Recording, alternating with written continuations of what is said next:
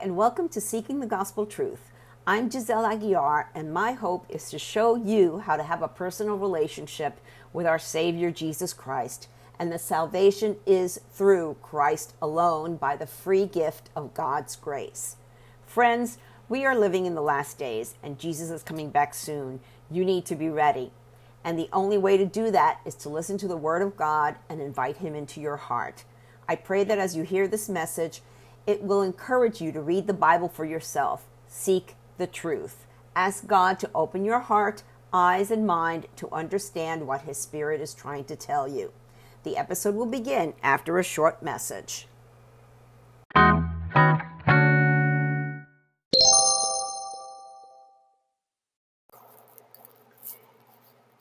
Why worry? Give all your worries and cares to God. Why is it that when things seems to be going smoothly, worry and anxiety start creeping up? It never fails. It starts as a twinge. You're reminded of a bill that's due and you're not sure how you're going to pay it, or you have a deadline to meet and you start doubting that you can make it. You watch or read the news and your heart breaks. That's the devil getting a foothold in your life. It doesn't take much. Satan is like the splinter in your hand. If you don't deal with it and pull it out, it will get infected and fester and become a bigger problem than just a little splinter.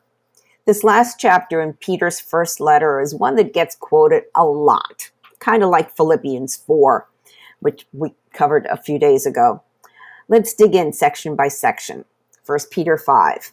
And now a word to you who are elders in the churches. I too am an elder and a witness to the sufferings of Christ, and I too will share in his glory when he is revealed to the world. As a fellow elder, I appeal to you. Care for the flock that God has entrusted to you.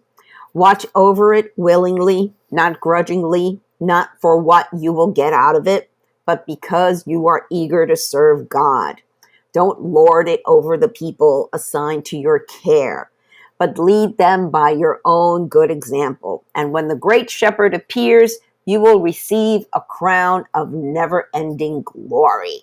That's 1 Peter 5, 1 through 4. Here, Peter is addressing fellow church leaders. However, note that Peter doesn't refer to himself as pope or bishop. No, he's a fellow elder.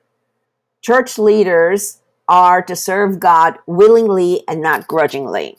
As servants of the great shepherd, Jesus Christ, we will get a crown of never-ending glory and honor after his glorious appearing. And a couple of months ago, I did a study on the book of Revelation, and you can go to my blog and click on in-depth studies and click on Revelation there. And at one point in the book of Revelation, the Apostle John describes 24 elders there. So more than likely, Peter is one of those. He's up there along with Paul and John and Thomas and all the 12 disciples, and more than likely, some of the other early church leaders that are named in the book of Acts. It will be really cool to meet these people in heaven. I'm looking forward to it. Oh, and that image of Peter at the pearly gates. No. That's just fake stuff. Okay, no. Peter isn't standing there holding the keys and sitting with a book in front of him if you're on there or not. No, it doesn't work that way. And if you're not sure, go into my site and search for heaven. And I've got a lot of nice articles on that describe what heaven's going to be like and how you get in it. I have a quote here from the Bible study from Love God Greatly. And I found it in the free Bible app, which I highly recommend. Leaders have a responsibility to lead honestly, humbly, and by example. They are accountable to Jesus Christ and will be given a reward for their service upon his return.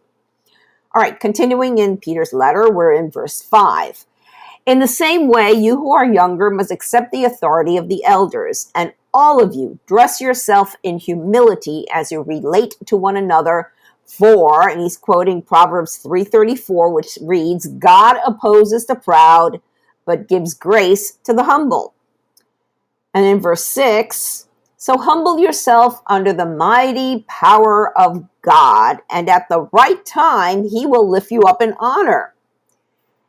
Give all your worries and cares to God, for he cares about you. 1 Peter 5, verses 5 through 7.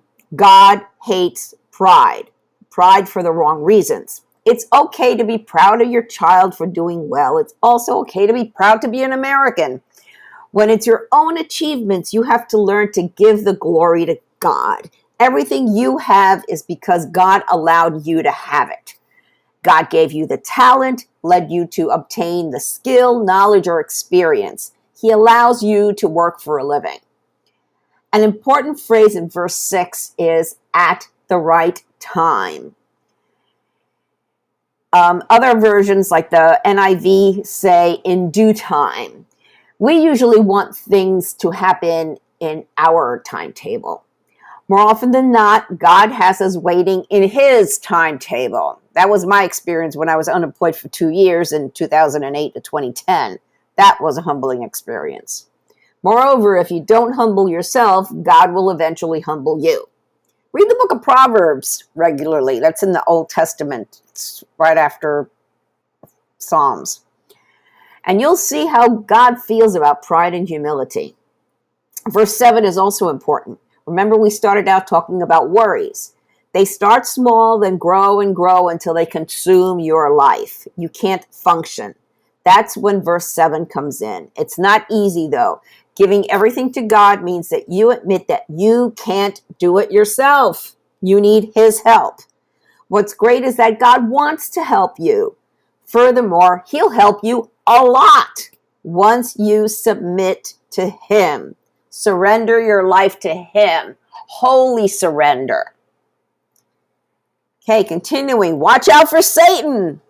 1 Peter 5, 8 through 9. Really important. Stay alert. Watch out for your great enemy, the devil. He prowls around like a roaring lion looking for someone to devour. Stand firm against him and be strong in your faith. Remember that your family of believers all over the world is going through the same kind of suffering you are. And again, I'll defer to the Bible study in the free YouVersion Bible app from Love God Greatly, and I quote, in this passage, Peter describes the enemy of God, Satan. Our ability to recognize and discern counterfeits can only come when we have been saturated with the authentic truth. When we roam outside of the safety and care of the Lord's hand, we risk becoming prey to the enemy's lies, accusations, deceptions, and temptations. This passage instructs believers to be clear-minded and attentive because the enemy's sole goal is to kill, steal, and destroy. He opposes God's agenda. He works against God's plan. He violates God's character. He assaults God's people. But the enemy uses crafty, subtle, attractive methods to convince believers of his lies. He will whisper that God's way is just a little too hard, that God is just a little too far from us, that God is just a little too busy for us, that we have to be the only ones struggling in our situation, that we have to be good to receive God's blessing. But the Bible is mostly almost true. That life was meant to be easy, comfortable, and personally fulfilling. Again, that's from Love God Greatly. And I've got some related content over in my blog, The Lies Satan Speaks, how to overcome temptations, combating the strategies of the devil, discerning false teachers. This is stuff that we've got to struggle with every day. We have to confront this stuff every day. And the thing is, like he said, what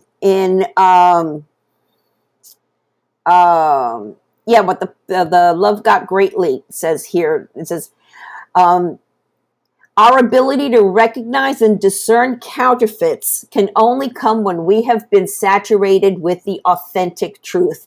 And where do we get that? We get that from reading the Bible and studying the Bible and being in the Bible every day, whether it's just 15 minutes at lunchtime or 15 minutes while you're in the bathroom in the morning or at night before you go to bed. You just have to read the Bible. That's the truth, and believe the word and ask God to help you understand the word.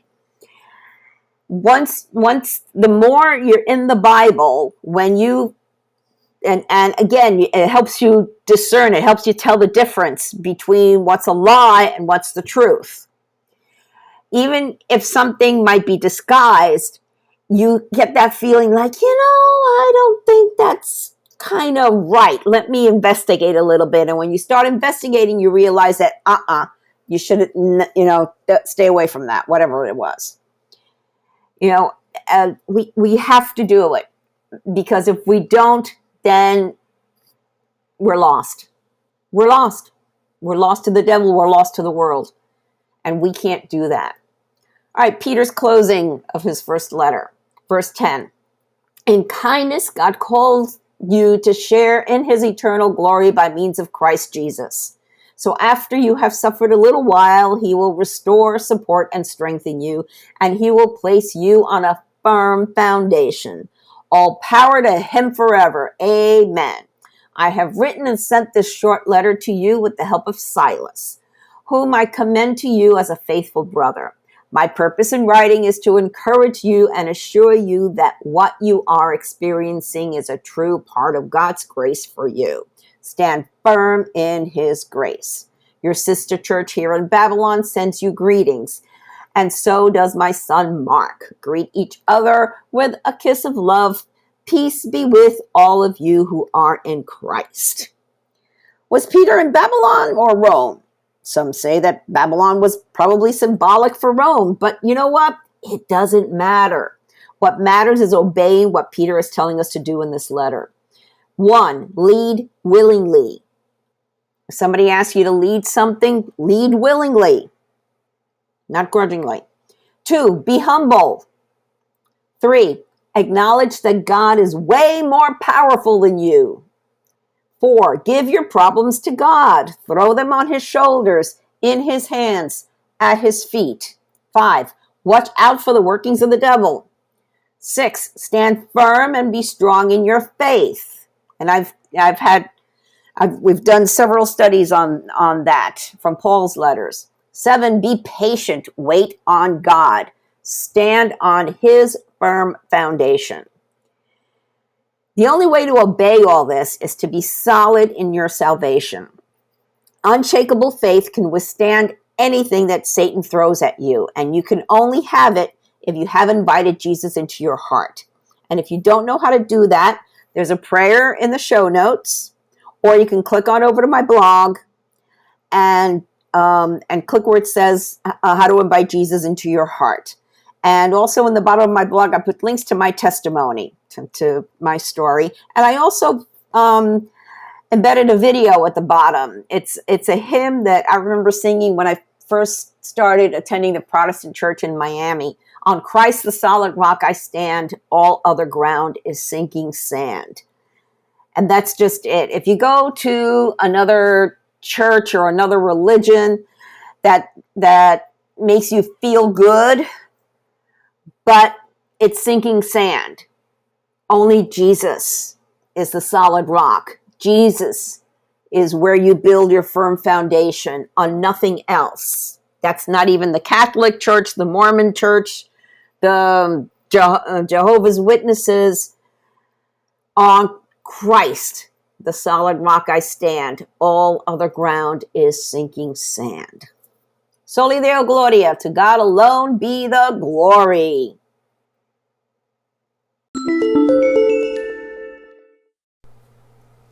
Thank you for listening to this episode. I pray that the Holy Spirit, the author of Scripture, touched your heart to reveal the gospel truth that our hope of salvation is through Jesus Christ alone. If you have any comments or questions, feel free to reach out to me via my website or social media. I encourage you to read the Bible daily and seek the truth for yourself. I recommend that you download 2 free Bible study apps, the YouVersion Bible app and Through the Word. Friends, we are living in strange, crazy times, the last days, the end times. But know that things aren't falling apart, they are falling into place. Jesus said in Revelation 3:20-22, "Look, I stand at the door and knock. If you hear my voice and open the door, I will come in, and we will share a meal together as friends. Those who are victorious will sit with me on my throne, just as I was victorious and sat with my Father on his throne." Anyone with ears to hear must listen to the Spirit and understand what he is saying to the churches. Jesus is knocking. It's up to you to open the door. Peter told us in 2 Peter 3:9, the Lord isn't really being slow about his promise, as some people think. No, he is being patient for your sake. He does not want anyone to be destroyed or perish, but wants everyone to repent. Jesus is coming back soon. Are you ready? Repent of your sins and invite Jesus into your heart right now. If you don't know what to say, there's a prayer in the show notes and on my blog. Jesus said in Matthew 24:14, "And the good news about the kingdom will be preached throughout the whole world, so that all nations will hear it, and then the end will come." Soli Deo Gloria. To God alone be the glory.